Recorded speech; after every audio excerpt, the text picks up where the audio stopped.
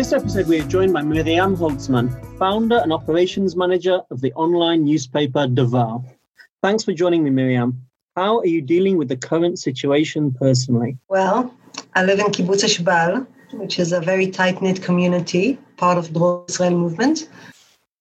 And it's actually a blessing in a time like this to be part of something tight and caring. It's actually not doing too bad. That's great to hear. There's kids to be handled, but, we manage. I want to start with a bit of history. Davar was the name of the printed newspaper that was the official publication of the Histadrut, which is the Israeli Labour Federation, from 1925 all the way until 1996. And for a good chunk of that time, had a bigger circulation than all the other Hebrew dailies combined. This could be a subject of a whole episode in itself.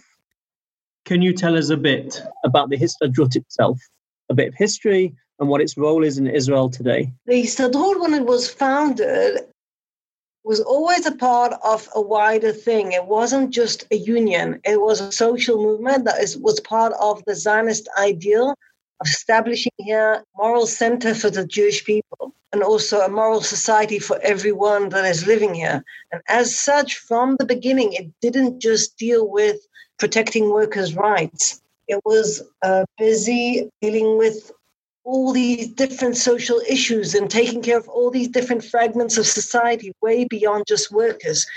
And that's how it turned out to have something like a newspaper like Davar. Today, it is still, to a large extent, that social movement. It has 800,000 people, and it's one of the only unions worldwide that is actually growing. Grows by 2% a year, still deals with social issues. For example, one of its biggest campaigns in the previous years was dealing with taking on non-regular workers as regular employees that have proper rights, and they are also unionized. Well, hold on, what are non-regular workers? Temporary workers. You've got all these different names. Some places it's part of the gig economy. Some places the workers are employed through a third party that basically doesn't give them the full rights. And they work what we call shoulder to shoulder with other workers that are unionized and have proper rights. Mm-hmm. It's a huge issue that the Histadrut fought for, that these people will be accepted as normal workers with the same rights like their fellow workers that might be working next door to them in an office next door to them. Another massive social protest that Histadrut was involved in was with the whole issue of demanding a rise in disability benefits, which is something that with current political reality is in a standstill, but still workers and strong unions took upon themselves to be involved with that. So you can see, another one is when there's a lot of issues with safety measurements in the construction industry, and it's something that is a huge issue because the people who work there come from marginalized communities. So you've got all these issues that the Histadrut seemingly doesn't need to fight for because it's not necessarily unionized workers. But they get involved because this is part of the legacy of the Histadrut. It takes care of Israeli society. Histadrut today is growing not just in numbers, it's growing in whole new sectors of workers that you usually don't think about as unionized workers. High-tech, cellular industry, telecom communicate, all these different industries you wouldn't expect necessarily a union and let alone a strong union. This is part of the reason why the Histadrut is growing, because it learned how to approach and handle and present workers from new sectors. Okay, thanks for that explanation. Let's move on. In 2016, you restarted Davar online in Hebrew. The founder of the original Davar, Bill Katzenelson, envisioned Davar as an informative and educational newspaper, which aspired to quench the workers' thirst for knowledge and thought. Why restart Davar? Why now? And how are you fulfilling this legacy? Well, another lovely thing that Bill said was that it's not just for the workers, it's by the workers. About Davar, you need to understand that this is one of the few newspapers that isn't owned by people with a lot of money.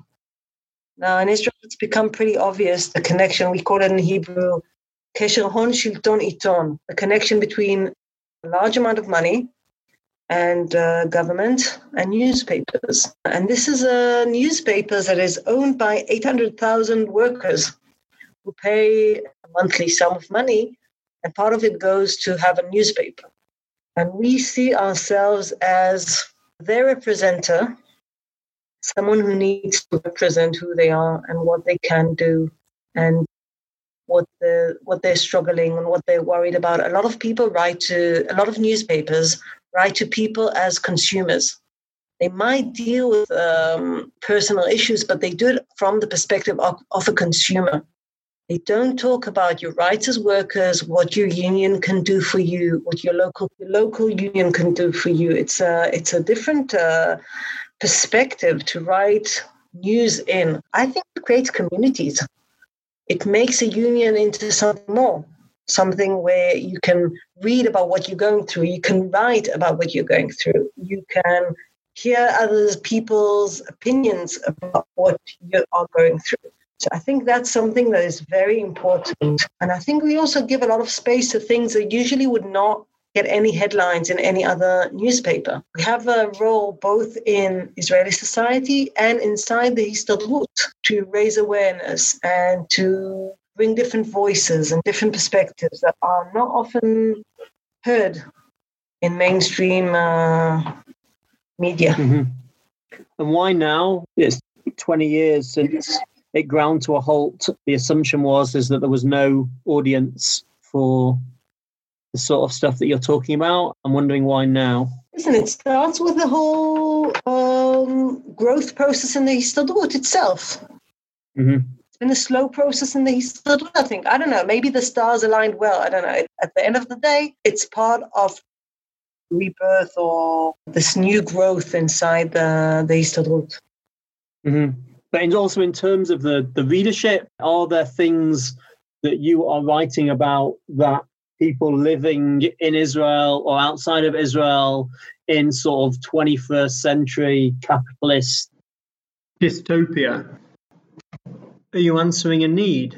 Yeah, basically the fact that we write from a perspective that sees human beings and not objects to be maneuvered, manipulated, utilized. You see, it's a different perspective. How you look at people, how you look at society, how you look at workers that are struggling, which you assume society should be aiming toward. These are voices that aren't just liberal, they're progressive. Listen, it's very clear that when it's like in 2011 in Israel or Occupy Wall Street and such, it's very clear people are starting to understand that there's, we called it in a recent article, the sham of neoliberalism. It just doesn't work. You look at the American dream and it's like a treadmill. If I run fast enough, if I do everything right, if I do exactly as I'm supposed to, I'm going to get the American dream. I'm going to have everything I want. But it doesn't really work like that. And people are so busy on the treadmill, they don't have time to look around and say, hey, it's not really working, it's a myth. 2008, in Israel 2011, you can see a lot of things leading up to it, but people are starting to realize that the system isn't working for them, and they're starting to look at different options of understanding reality. And I think this is where we come in. It's not a matter of information or fact-checking, because we have to do all of that. It's an ethical responsibility. But it's a matter of how you connect the dots into a line that says something about our reality. There's something basic that needs to change in the way society works. And I think our place is to highlight that. And I think there's a need for that because people are starting to realize that it's not working for them. And this year you began Davar in English with the slogan, Workers, Society and Economy in Israel. What is the English language audience for your content? Who reads it? What do you want to say to them? Actually, we're aiming at two main audiences. One is unions and social activists around the world. And the second one was English-speaking Jews around the world. Because, you know, Israel was once more than just the Kotel in Jerusalem or Metzada. wasn't just about our history. We created here something which is also more high-tech. Jews from around the world who had a progressive world views or ideals knew that in Israel there's kibbutzim and there's histadrut and there's this whole stream of all these unbelievable creations. It got forgotten, like these whole issues, these whole progressive constructions that were created in society was something that became something that no one pays any attention to. And it happened because of, first off, Israel is defined today by what is happening on its borders, with occupation and wars and such. And not a lot of emphasis is put on what goes on inside Israeli society, what goes on, the social struggles, the social tensions, the activists, the unions. It's not known. It used to be like a kind of a beacon, Israel, for progressive values. It still can be. There are amazing things outside Israeli society, and I think on the long run, they can help everything that has to do with Israel, its neighbors, but no one talks about it. And if you read something about it in the newspapers, it's usually very critical. And we wanted to show different things, good struggles and good achievements that are done. There are pretty impressive struggles and also achievements in creating solidarity and mutual commitment, caring and responsibility inside Israeli society. Very surprising new audience, which we never thought of, is foreign workers who work in Israel from the Philippines. They are interested in the content we have to bring, that perspective, understanding Israeli society through things we write. So that's an unexpected audience, but it's lovely. So all these social structures that I mentioned, they faced a lot of challenges, but the revival in them is huge. The dialogue that kind of revival can create, I think, is important and shouldn't be overlooked. What sort of dialogue? What do you mean? Between Jews around the world and Jews in Israel, between unions around the world and unions in Israel, between social activists around the world and social activists in Israel. It's a dialogue. Look at what we're doing. Look at what we're doing. What can we learn from each other? How can I find inspiration, connection, mutual? Mm-hmm. There seems to be an element of throwing out the baby with the bathwater in terms of not being able to see anything positive in Israel at all. Nothing I'm going to say is going to change someone who is really not willing to even look inside Israel. It's a life experience. Come and learn. Come and see. It's like people are willing to come and learn. If they read Davar, they will see different forces in action. They'll see something more complex, I think, and right and left, religious and non-religious, Mizrahi and Sfarad and Ashkenazi. They'll see something more complex. And if you read enough pieces, if you're not willing to, if you see Israel and all you can think is evil, then you're not going to be interested in reading Davar. But if you want something more complex in your life and you want to understand it in more complex ways about things you don't usually hear about, teachers going on strike, or a union that has unionized everyone that is working in a certain place. So you have Arabs and Jews and religious and secular and LGBT members. You got everything inside the union. That's why I think I'm gradually, the more and more I'm reading about it, the more and more I'm writing about it, I'm falling in love with the concept because it basically teaches solidarity in such a lovely, unbelievable, powerful way, because the union committee in Klal Insurance had to deal with the fact that there were LGBT members. And what do you do when you've got a vacation abroad and you can bring your partner? Uh-huh. And suddenly the partner isn't, and suddenly there's a religious family and an LGBT couple. Mm-hmm. Who's defined as your children in this time and age, And the workers' committee has had to deal with all these things. Mm-hmm. And that's amazing. And writing about this and bringing these different perspectives, the fact that it actually happens is something that gives me a lot of hope. One of my favorite, and it's from September, when we just went on air for the first time, we took on writing about the silent revolution, the little-known revolution inside the corridors of Israeli hospitals. It's what I told you about the temporary low-paid workers hired through contractors. Mm-hmm. Jews and Arabs, and usually they're women, and it's always marginalized, as I said, low-paid workers. The whole process of turning them into regular and usually unionized employees in Israel's hospitals, it was unbelievable. And people don't understand that this is a revolution, because when the cleaner in the hospital, which is usually either Arab or religious, like as in ultra-religious woman, who has a lot of children to feed and got a lot of things going against her, gets to the place where she has a place to eat her meal that is not on the stairs in the corridor, a known amount of time that is time off by law. Right, she doesn't get fired every 8 months, so she doesn't get paid more because she's getting to be a regular worker.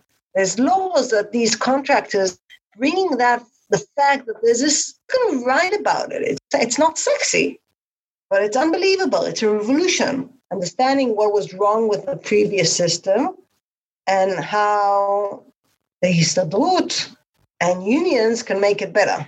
So it's basically a combination, or the sort of the sum of lots and lots and lots and lots of tiny little battles in each and every workplace that is basically fighting for the, as you say, for the marginalized, for their rights, and basically the union. And that's what it's about. Yeah, but it's also about solidarity, because people talk about the strong unions force in Israel. At least people talk about how the unions have too much force and they can control so many things. These are the same unions who will go for the people who can't go on strike because they don't have enough representation. Creating awareness, different unions, about what happens with other places. It's an important part of what Davar in Hebrew is trying to do. And I think Davar in English is trying to create an understanding from people outside Israel, this is going on. Yeah, Davar in Hebrew has a role in creating that understanding inside these different unions, these different communities of workers, if you like. And in English, I think it's creating a more complex understanding about what's going on in Israel. Let's move on to the current corona pandemic. You've come to the understanding that your work right now during the crisis is more important than ever. Why is that? I think this crisis really highlights the fact that there's basically two attitudes. One thinks that a country, a government is responsible for its citizens, even if they're poor, even if they're old, even if they're weak. And the other thinks that it's supposed to be survival of the fittest. It's not too bad if the people that die are old or poor or weak, as long as I can pay for my parents not to die. These two approaches are pretty in your face. I read things that some people say, and they're on the verge of social Darwinism, if not cross the verge. It's really what it's all about, what kind of society we want to have here. And suddenly when you're stuck at home and you never expected to be laid to take unpaid leave or fired, maybe I'm not the only one here that it's not good for them. And maybe it's not just people who made all these bad choices in their lives, and maybe there's something not okay with the way the system is working. Either we work together and everyone is taken care of, and there's solidarity, which allows people to not go to work because they know they will not starve to death, so they can stay at home and keep social distancing. Or I'm going to hire security companies to come and make sure no one steals from the supermarkets. Now, these are two approaches. Mm-hmm. And I think this is something that is really highlighted in a time like this. When you're stuck at home and you maybe just got fired, or you're on unpaid leave and your kids don't have school and their teachers aren't supposed to teach you online because they don't get paid for it, and no one's talking about cutting the salary for members of parliament or for people working in the treasury, but they are asking the teachers who have way less fat to lose, economically speaking. They're asking them to work for free. The unionized workers fought back and won. It really highlights our role and the role of workers and of unions in Israel and in the world, I think. We interviewed Professor Eva Iluz, and she called it the sham of neoliberalism. I think this is why we're getting such positive responses to what we're writing, because we're highlighting that this is the choice. And what are the practical and ethical challenges of providing online content these days? From fake news to running an editorial team during lockdown. So the lovely aspect of what I do is that all I need to have for it is a decent computer and proper Wi-Fi. As you can see, the proper Wi-Fi is a bit of a challenge. Infrastructure in my rural kibbutz is not great, but it's doable. We're publishing way more items than we usually do, which is challenging, especially because my kids don't have school or any kind of system to keep them. And my partner is likewise busy. Basically, everyone is really committed and working very hard. We really feel that it's a crucial time to bring our perspective into the world. So you got this lovely cooperation with the international department in the Histadrut and Peter Lerner, who heads it. We're getting feedback from other unions, getting comments from readers from unions across the world. So we feel that we're really managing to get to people and to inspire and create some kind of dialogue.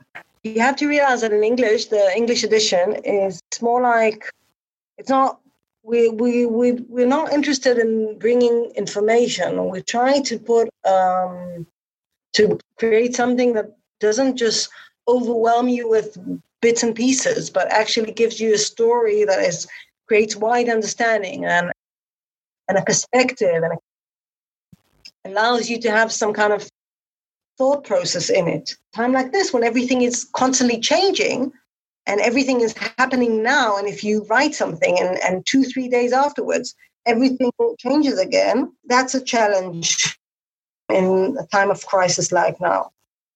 That's one of the major challenges we're facing. But what you're saying there is because of how you work in English, that's not the case.